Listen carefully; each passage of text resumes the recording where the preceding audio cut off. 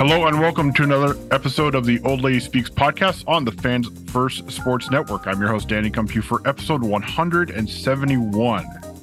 Let me tell you, this one is going to be a fun one. So, first, get the business out of the way. If you want to listen to previous episodes or get all of our episodes, like and subscribe on your favorite podcasting platform, whether it is Apple Podcasts, Spotify, or Google Podcasts. If you do listen on Apple Podcasts or Spotify, give us a blessing through the wonderful algorithm via a 5-star rating and a potential review. So, to get to the fun, let me bring in the crew here of Samuel Presley. Hello, Samuel. I don't understand this feeling, Danny. Is this happiness? It's happy. Are we happy? It's both happiness and still feeling the effects of waking up very early to watch Juventus for the first time this season. So, yes, yes. We've got Chucks. Hello, Chucks. Hey, yeah, let's not get ahead of ourselves too much. Let's just call it contentment. The voice of reason here to bring down all of our outlandish takes. Yeah, I'm irrationally rational, I guess. There we go. Well, guessing who I'm about to bring in probably would like outlandish takes. Our agent of chaos, Sergio Romero. Hello, Sergio. Hey, fellas, happy to be here as always. And no, yeah, I'm ready to call it. I think this is it. I think we're good. I think we are good. Officially good. I'm calling it. There you go. Take that, Chucks. Contentment, mate. That's I'm still keeping it tempered. Well, as you can tell, our good mood, relatively speaking, except maybe for Chucks, although he has a smile on his face, so he's probably in a good mood, I'm guessing. As well, is that Juventus beat Lazio 3-1 on Saturday, and here we are the day after, recording this for you guys. And since I want to hear more outlandish takes, I'll send it back to Sergio to kick off the takeaways from the week that was. Hopefully it's a good takeaway because the week wasn't all that good before Saturday. So Sergio, what you got for us? Yeah, my biggest takeaway, and look, obviously I think we're going to talk about the game and more in detail later, but my biggest takeaway is that this was, and this is something that we'll also talk a little bit about later on, but this was a chaotic international break, something that I think we sometimes haven't really paid that much attention on how it affects the product on the field is all the off-field issues, how Juventus have had like 2 years running, maybe even a little bit more, in which, they're constantly having this off-field situations, distracting the team, be it the Super League, be it the Prisma investigation, be it the penalties, be it just everything and anything. And this international break, we also had, different new off the field issues. And, Juventus of the previous years, I think we all sort of agree that those off-field situations kind of affected the on-field product. This time, though, it was as far from that as possible. I think, we will get to it into a minute, but I think they played the best game they've had in a while. And they did that even with all of these situations happening off the field. So I just wanted to mention that and make that note that, this is a team that at least in their first test of having something that could distract the team, something that could break the team internally, they came out and they played a great game and they looked mentally just perfect. So I think that's a big step up from what we were seeing last year when you could clearly tell that the team wasn't there in a lot of performance, mentally speaking. This time they went out and they did it and they performed, I think, in their best game in years maybe. So, kudos to them for being able to keep that composure and just, keep everything off the field and play the way they did.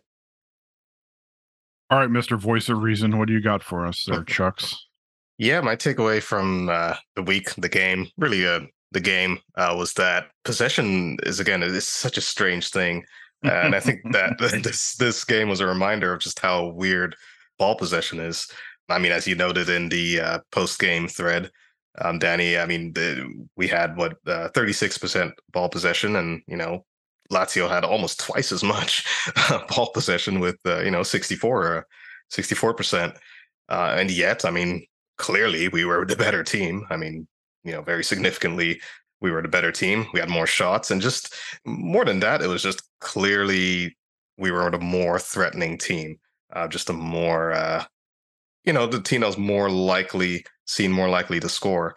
I think it was the commentator said it towards the end of the game, in the last few minutes of the game, that we looked more likely of scoring a fourth than Lazio looked at scoring a second, which is an incredible thing. I mean, when have we ever, when have we last heard a comment like that, or, along those lines about Juve, especially against the big team? It's been a long, long time that I can think of that I heard something like that. And again, that's with, almost half as much possession as Lazio did. So again, it just shows that possession, and I think people are catching on to that now. I mean, I remember in the days of, like, the height of Barcelona, Pep's Barcelona, obviously all the tiki taka football and all that, and possession was the thing. It was the hot thing. It was the, do everything you can to have as much possession as possible, and that means you've got the game.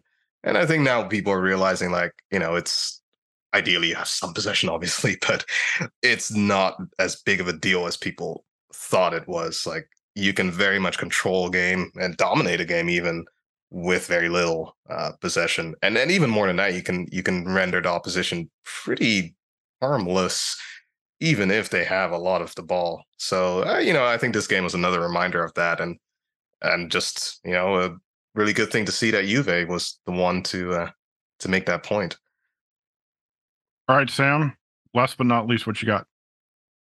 There is an attitude difference in this team, and I think that it is most on display in the goal celebrations that we saw yesterday. All three of those goals were celebrated with wild abandon by both the scorers and the rest of the team. And I have to point this out. Right at the end of all the celebrations for the first goal, I'm telling you, Gatti and Vlahovic did like a Dragon Ball Z fusion dance. Yes, the old Pogba Dybala thing. Yeah, it was fun, but there's just a difference in how this team plays. They seem, last year they seemed subdued. They seemed like they weren't having fun, and that was before the point penalties and all that crap started happening. But this shows that, this year they look like they are having a ball so far.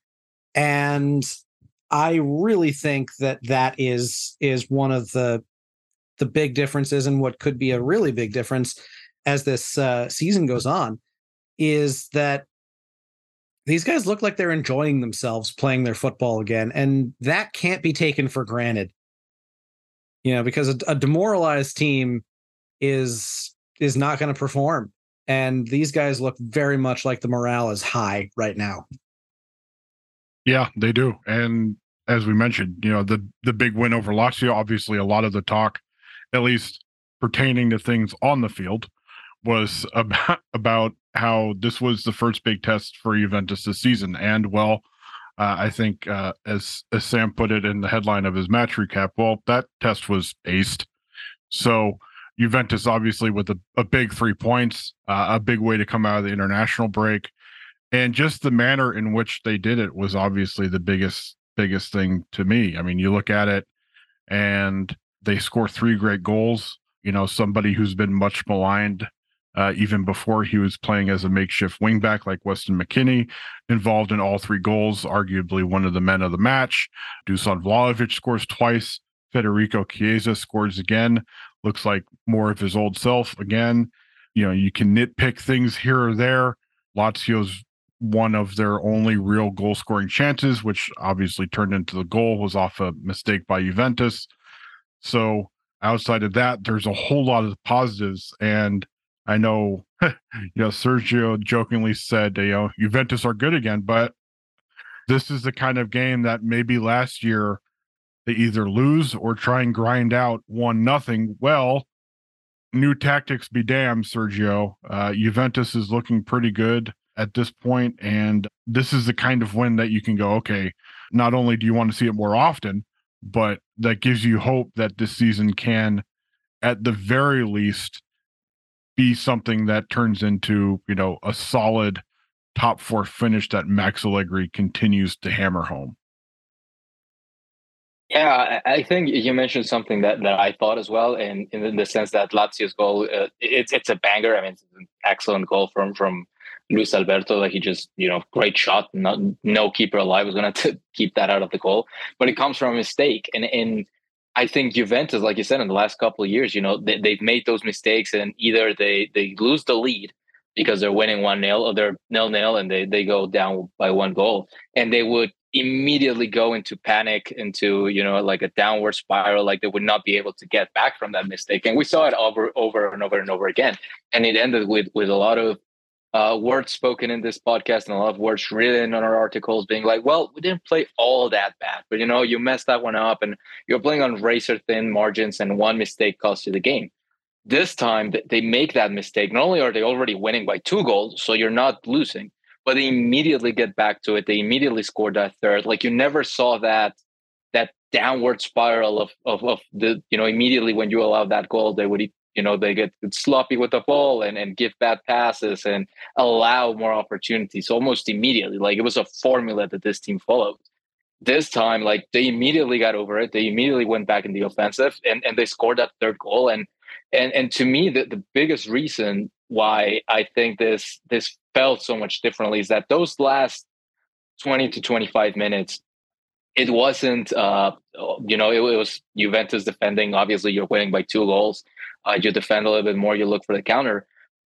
They had more scoring chances than Lazio did in those 20 to 25 minutes. I mean, they had that away, shot that it was almost impossible to miss, but he missed. Arik Milic had an open header. I think Moiskin had another chance. Like they had more scoring chances in the last 20 to 25 minutes when they were outright defending and just playing the counter than Lazio did. Lazio couldn't do anything in those 25 minutes that was even remotely dangerous. So to me, that is, they're still defending, but they're not defending the way they did last year, in which they were not producing any offense, in which they were just, grind your teeth and stick it out.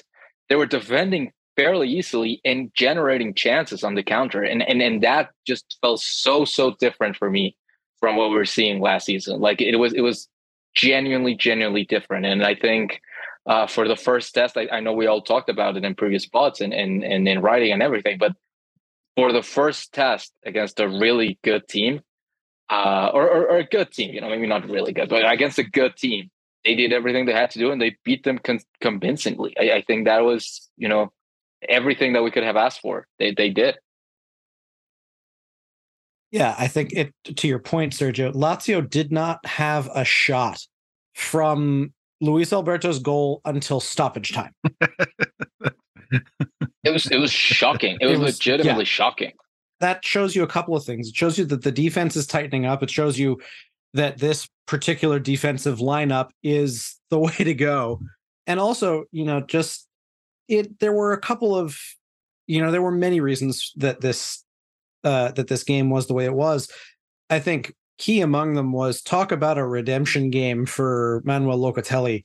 Yeah. Today, he had been below average to awful in the first 3 games of the year, but then he had that really great game for the Italian national team against Ukraine at the end of the international break, and he was directly involved in the first 2 goals, tangentially involved in the third, and just making good defensive plays. He was really keying those counterattacks.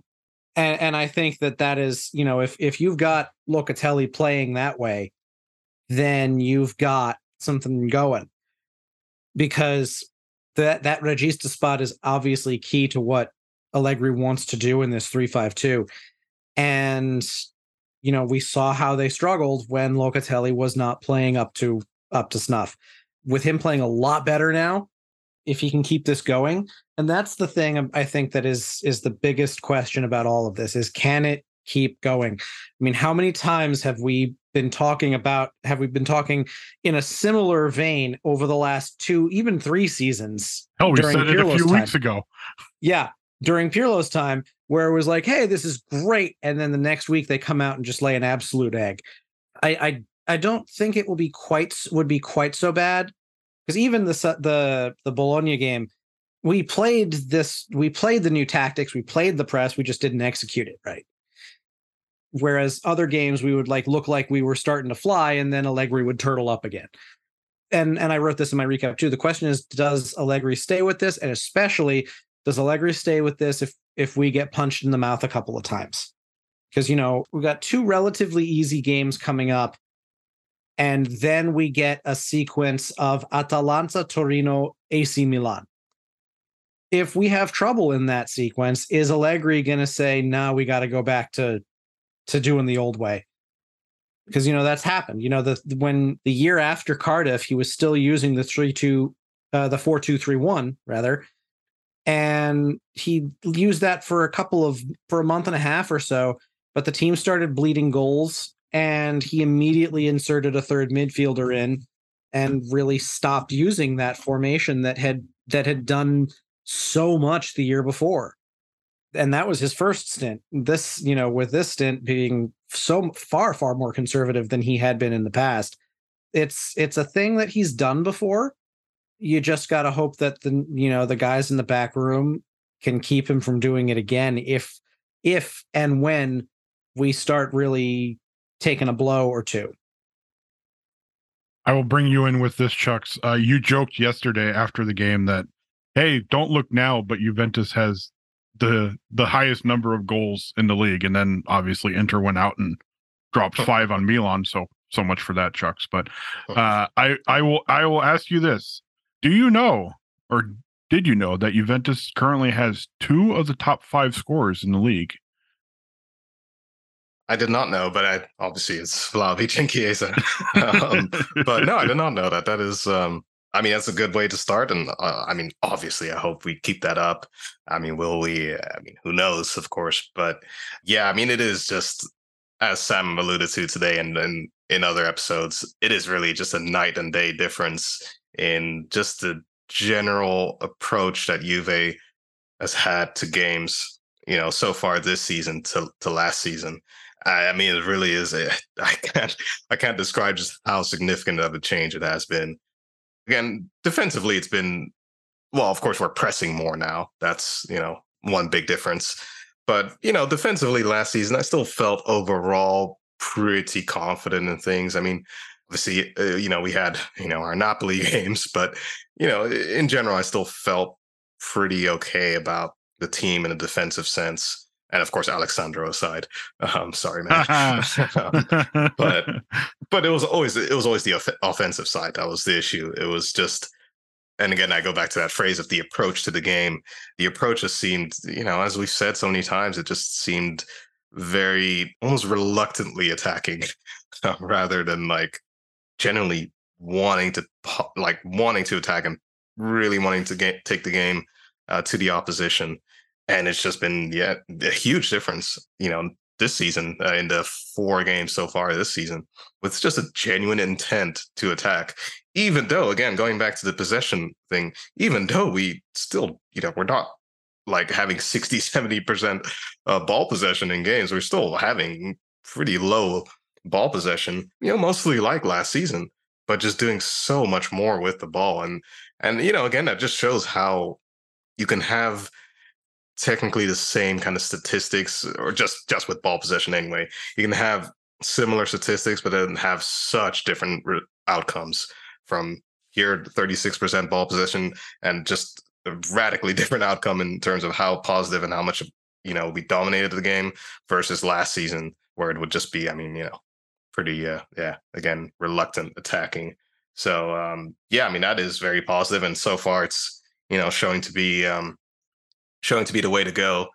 One thing I'll note as well is that in terms of the pressing, and the pressing specifically, and then the proactive play in general, is that I think we can afford to do something like that this season because we're playing fewer games. I think we can go a bit more gung-ho, from game to game, and really play a more physically intense style of play, because again, we're playing just, fewer games this season. And you can, again, once a week games, that's easier to do something like that. In a season where we're playing European football, might be a little bit more difficult, might be more physically demanding, too physically demanding on the players. I know I mentioned the example of Marcelo Bielsa, his teams I mentioned a few weeks ago. I don't know when, but that was one thing that I remember some writers had noted about his teams that, I mean, he goes just gung ho. I mean, you know how he plays with his teams. He goes just full throttle. And, it would be first half of the season just amazing results. And then they get tired because he can't sustain that kind of intensity for entirety of the season. I think we probably will be able to do that this season. I don't know about subsequent seasons, but I mean, we might as well go for it. If we're not going to be playing in Europe, we might as well go for this type of approach while we're at it. And it's clearly working even against the possession heavy side like Lazio. It worked very well, and again, I'm all for it.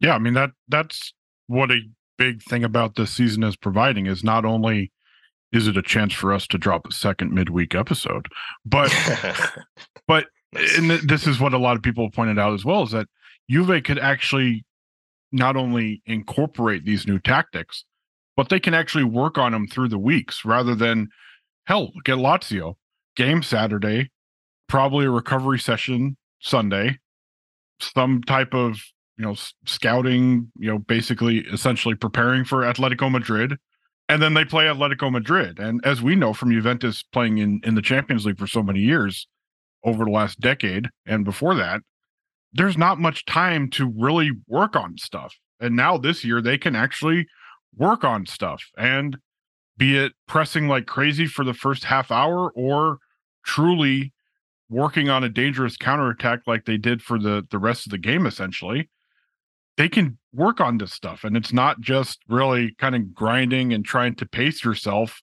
through games every 3 or 4 days. And I think that is a huge part of hopefully how these new tactics develop over these first, handful of games of the season. And just look at the response they had to allowing Lazio to cut the lead in half. I mean, that's exactly what you want. And last season, it's, you kind of have that feeling of, oh God, here we go. And this season, they've, even against Bologna, they didn't totally go to hell. They responded. And I mean, you look at the way they responded to Lazio making it 2-1.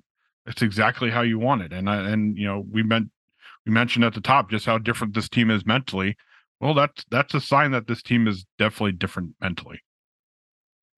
Yeah, and I think that point is so important, because like something that Sam said is like, what's going to happen when this team hits that rough patch, gets as he put it, gets hit in the mouth, and do they switch back to something? And I think that was something that we saw a lot because of this grind that you mentioned, Danny. It's like you cannot afford to try something new because you have games every 2-3 days, and especially when you're playing in Europe, it's a knockout competition. It's not like you can afford a couple bad games here and there to develop a system, because you suddenly get into a rhythm and you drop 3-4 games in a row. You saw what happened, in last year when they get bounced from the Champions League super quick. Like it's hard for you to adjust and to wait and to even train midweek, right? I mean, you have a whole week to prepare against a rival. You have a whole week to prepare formations or changes or tactics, something that they just didn't have in the previous seasons. I also think that's why this is a little bit more sustainable than what we've seen before, because they're going to have that luxury of really drilling this system down. And, also they have the players to do it. Like, they have wingbacks. They have legitimate wingbacks now in Wea and Cambiaso, but also importantly, Kostic, and surprisingly yesterday, and I'm sure we'll talk about it, but McKinney, who everyone knew that that's not his position. It's kind of weird that they're trying to make him that. Yesterday, he looked great. Like, he looked really, really good as a right wing back. And it's, maybe he can play there. Maybe he can make that formation work for him, because it was shocking to see a guy that everyone thought that he was a bad fit for the formation be one of the best players on the field playing as a right wing back. So I think this, nobody wants to be out of Europe. I think we all understand that, because of the money, because of the prestige, because a club like Juventus should be competing for European silverware. But this year, I think if they take advantage of this, if they take advantage of really, drilling in a formation, drilling in a style, becoming a team that just knows how to play, even though it sounds weird, but it's something that we haven't seen in a while. I think it's going to be a blessing in disguise, the fact that they're not playing in Europe, and the fact that they can focus on 2 competitions and focus on getting it right. and it's going to build a foundation for the future. One other aspect of this game that has been different from years past, the stadium was loud. God, that was wonderful. Like, there was, say what you want about the battles between the ultras and the club. I don't necessarily like ultra culture in general, but having the Curva Sud, screaming through the entire match today, which just hasn't been a thing for such a long time.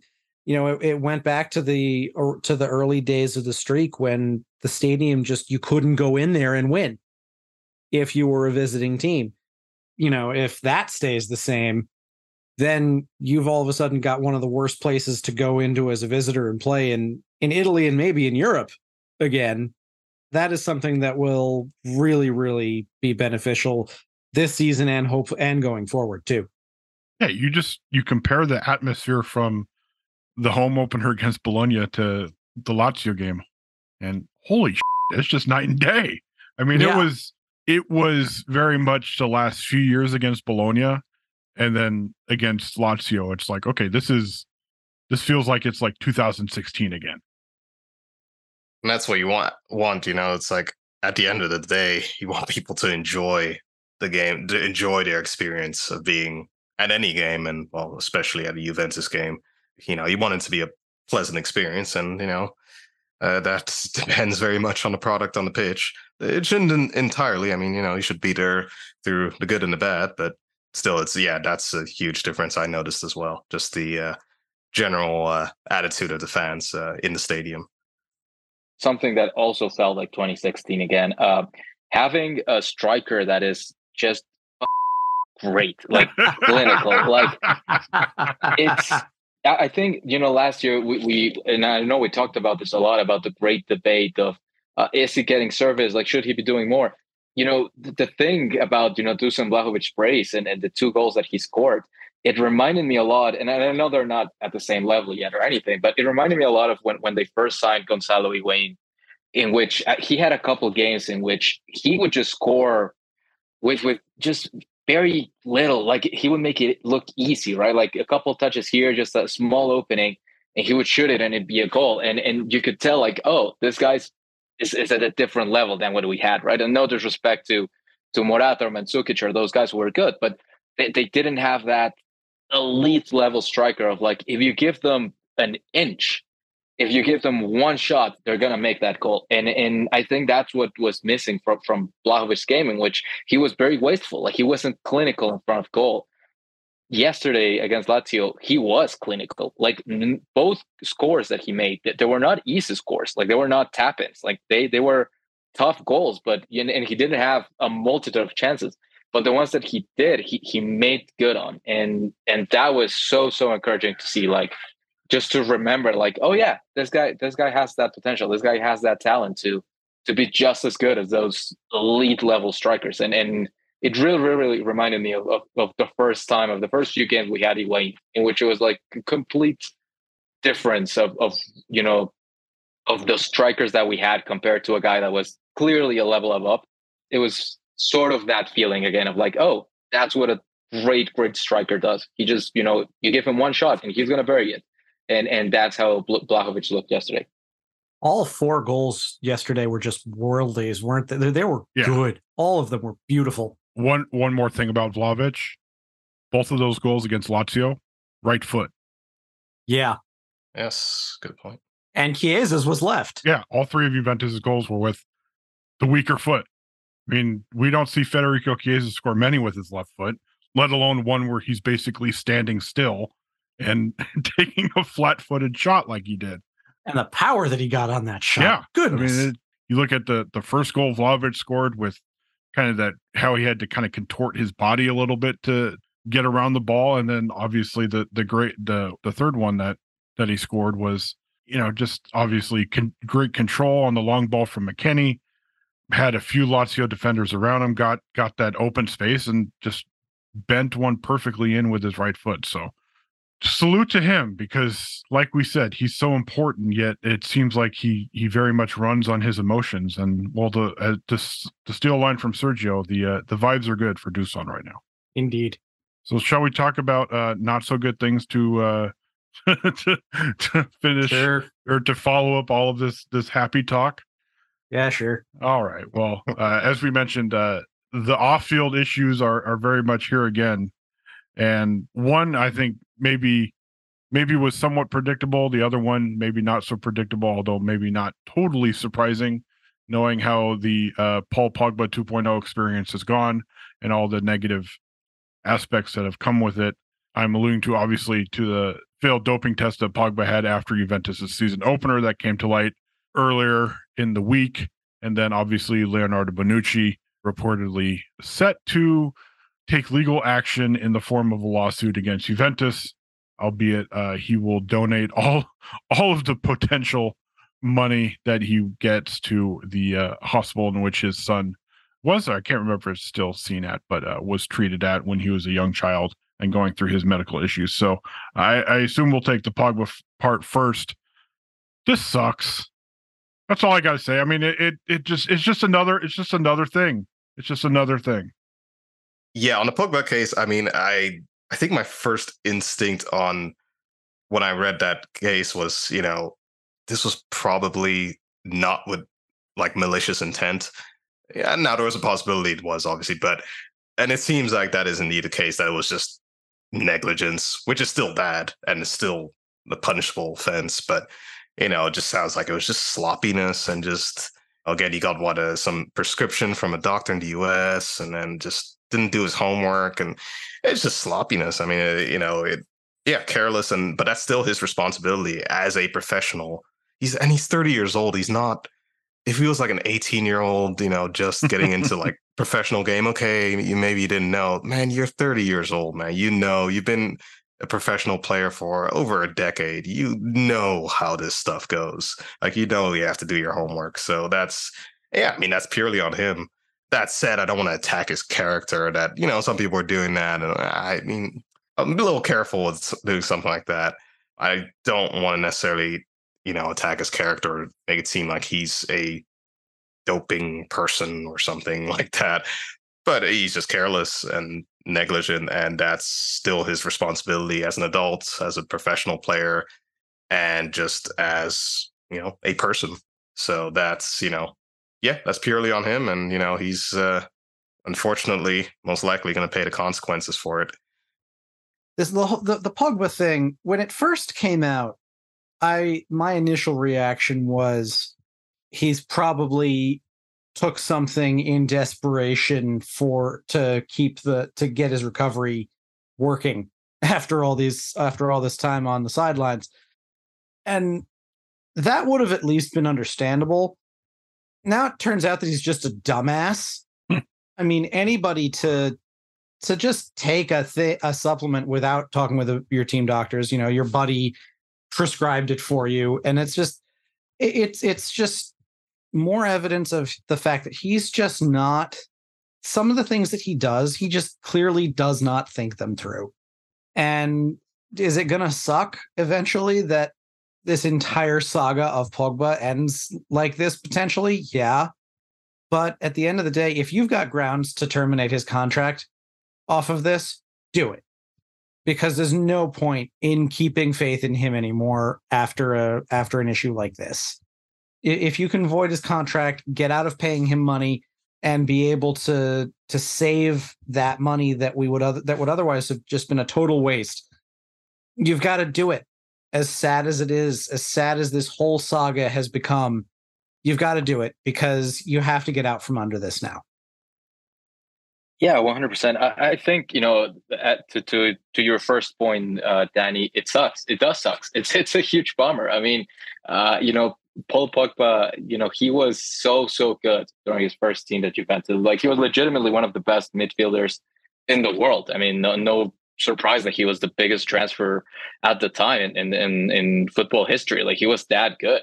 And when he came back, I think, we all thought that he could, sure, the salary was a bit too much, but it had so many hopes and expectations, and a guy coming back to the club where he played his best football, and just it has been one thing after another, and I think I wrote about it in the power rankings that came out this week. But I don't know if you'd have to go through the whole of Juventus history, but I don't know if this is one of the worst transfers ever in terms of hype compared to what he has actually done on the field for Juventus. And this looks like a death knell. I mean, we still don't know, and we don't want to speculate. There's still a second test that I think is going to be in early October. They're going to have to release that or analyze it or something like that. There's still a very small hope that this is all just a mistake or something. I doubt it, but there's still a small hope. Either way, I agree with Sam. I think if this gives you an opening to kind of just let this go. I mean, let this one go. I think Juventus should take it. I don't know if it's going to be an option for them. I don't know if that's a thing that they could do, but at this point, between the injuries, between now this, it's just, everything that could have gone wrong has gone wrong. And I think even the most pessimistic amongst us, when the signing was announced, couldn't have predicted how bad this has gone for Juventus and Paul Pogba. And I think it is one of those things in which it might just behoove everyone to part ways and just kind of reset everything. Like I think, like Chuck said, like Sam said, you gotta hope that it was a mistake, that one of those things where they he was taking something and they didn't know it had an illegal substance. Who knows at this point? But yeah, I mean it's an absolute bummer, and again, something that this team definitely didn't need, especially when he was finally playing. He was finally getting minutes. He figured to get some momentum going and maybe make a difference this season. I mean, I think this to me puts a nail to that coffin, and I think we're gonna. I think Paul Pogba, if he remains in the team, to expect anything out of him at this point is it made no sense. I think you have to cut your losses. Yeah, I think it was Marcotti who was basically saying that, especially with the doping regulations in Serie A, that teams basically have a clause in contracts that said, if something like this happens, then clubs can very much take the action of potentially terminating a contract. And especially what we're hearing about Pogba is that if it's even a year-long suspension, if it's a two-year-long suspension, that's essentially the rest of his contract, or probably any good years that Juventus could get out of him. So, yeah, I mean, it's obviously a sad situation, but as we've said so many times the last few months, the way this club's finances are, it is not the worst thing in the world to get out from under that much money. And God, including gross wages and everything, it's got to be what, 40 million that's left. I mean, you look Something at like that. The next essentially 3 years left of the 4-year contract he signed, 50 million euros at least. So, gosh, obviously a sad situation for Pogba, because as we alluded to, you look at just the way that he was welcomed back that first day that he came back for his medicals, and he was obviously beaming from ear to ear with a smile. The fans were going crazy. It was basically as crazy non Ronaldo signing aside, outside of J Medical. And then it's just been negative after negative after negative after negative. And this is just the latest chapter in an unfortunate return to Juventus that has gone basically the opposite that either club or player expected it to. Yeah, I think the other route that they have for avoiding his contract is that potential that he took this supplement without telling Juventus's doctors. Correct. I have a feeling that there's something in a contract saying you can't do that. Yeah, and I before we get to the social question of the week, I think it was Romeo Agresti who was on with Giuseppe on Just Juve talk, and Romeo Agresti was joking and is very much improving English, I might say, but still a little tough at times. Basically, over the past few years, Juventus fans have basically had to become lawyers to understand the Italian judicial system, which is chaos in and of itself. Labyrinthine. Now, lawyers to understand how contracts are written, lawyers to understand lawsuits like the one Bonucci is reportedly filed. And now on top of it, doctors to understand what the hell is going on with Paul Pogba. So fun. And that's on top of everything going on with this team on the field. So thankfully, things might be turning a corner on the field. So on a Bonucci case, it's clearly a case of he said, she said. I mean, it's Allegri saying one thing, Bonucci saying basically the opposite. And it's like, I mean, who do you believe? I don't know. We'll never know. I mean, all we know is just what they've said, in interviews and kind of some tangential information otherwise. But I mean, we'll never know. So really the only thing that bothers me is that, like, come on, guys, how did we let it get this far? Like, how did we let it get this ugly? I understand, there are things that get lost in communication, but there's no way, like, y'all are grown as adults. Like, how did you guys, like, come on? We couldn't resolve this stuff, like, amicably before it got to this. Like, that's really the thing that just frustrates me. So, No, I regarding the Bonucci thing, I don't even really understand what the lawsuit is about. Can you sue someone for, like, being mean to you? Like, that's essentially what is happening, right? Like, I don't, because it's not like they were not going to pay him his wages. Like, if he's stuck around with the team, they've done that for other, like, malcontent members of the squad. It's more so, I think, Bonucci is claiming that they did not provide the proper conditions after freezing him out for him to train away from the group, essentially. Yeah, so they were mean to him. Yeah, it's like it's tough. Like, I think, and I don't know who, I don't know what happens in the minds of these guys, or who is advising them or something. But it just feels like there's nothing to win, at all from this. And I'm not talking about money, because like he said, like you said, Danny, if he wins, he's going to donate that money, which is a worthy cause, and he could still do it without the lawsuit. Like, I'm sure he has money to do so, but it just, why? Like, what is there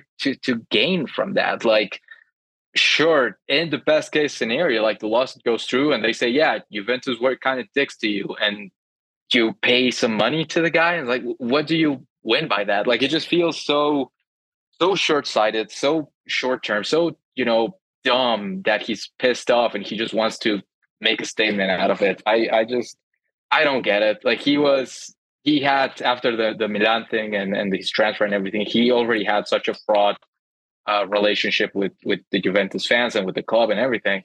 I can't imagine this is going to help his overall legacy.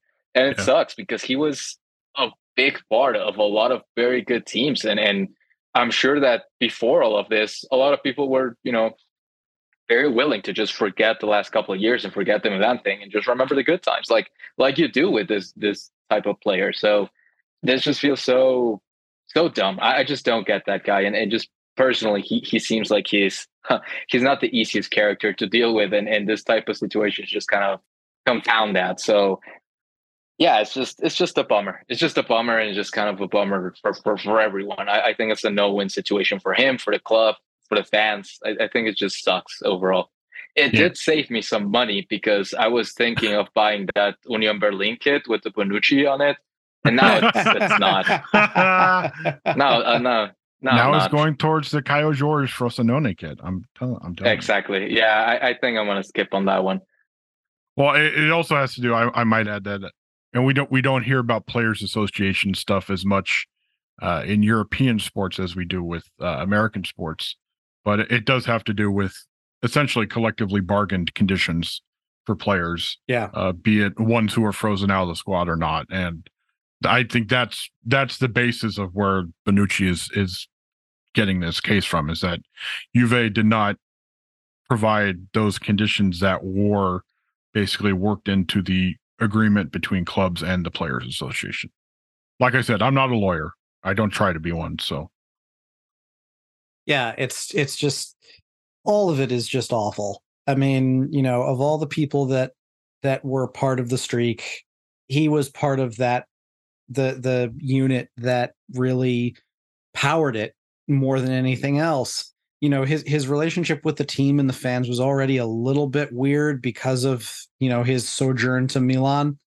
And now it's just, it's all just, Yeah, it's all just, that perfectly said. Just a sigh and yeah.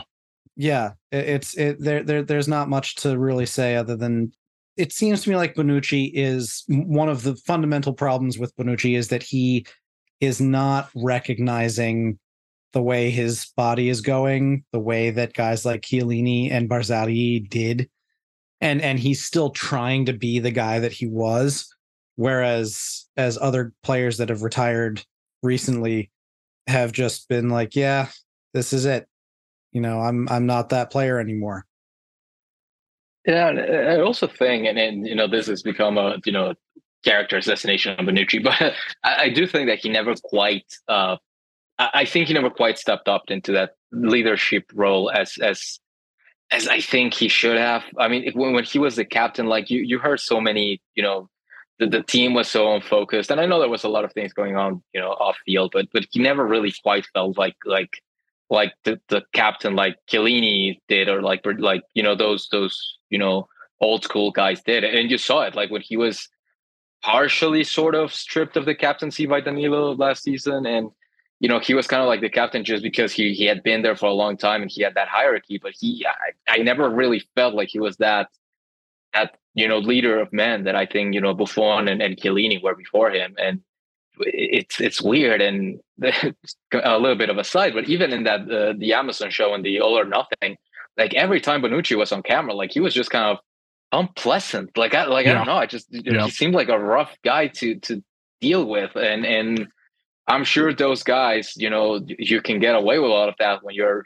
one of the best center backs in the world, but when those skills diminish, to Sam's point, and when you're getting up there in age, it probably doesn't, it's not great for you to be that kind of like prickly sort of presence on the locker room. And yeah, it's tough. It's a guy that just never knew what his place was, or how, to carry that leadership, that heritage with him. And, it sucks that he has to come to this, but it is what it is. I think Juventus they were completely right to try to unload him when they realized that he was not going to play, and they gave him options, and he's playing in another club. So I mean, it just feels like a stain for a guy that, if he had a different personality, probably would have been remembered much more fondly by Juventus fans.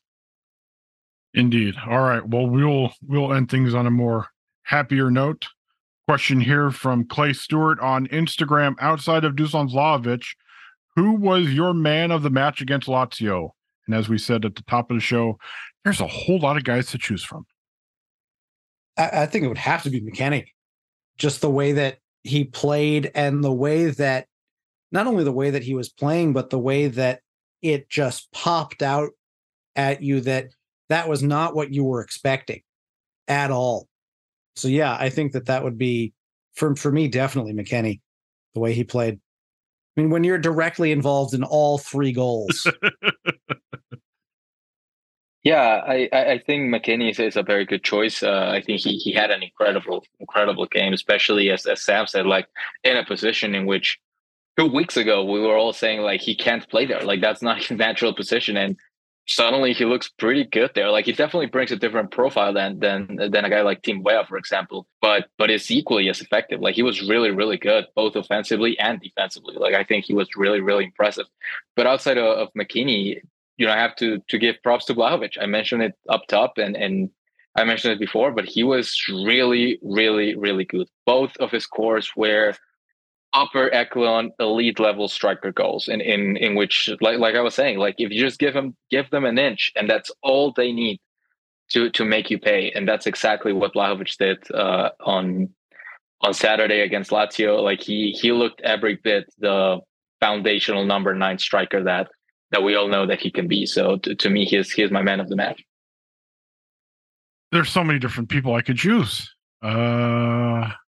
Okay, I will go with Federico Chiesa because we haven't talked about him a lot today.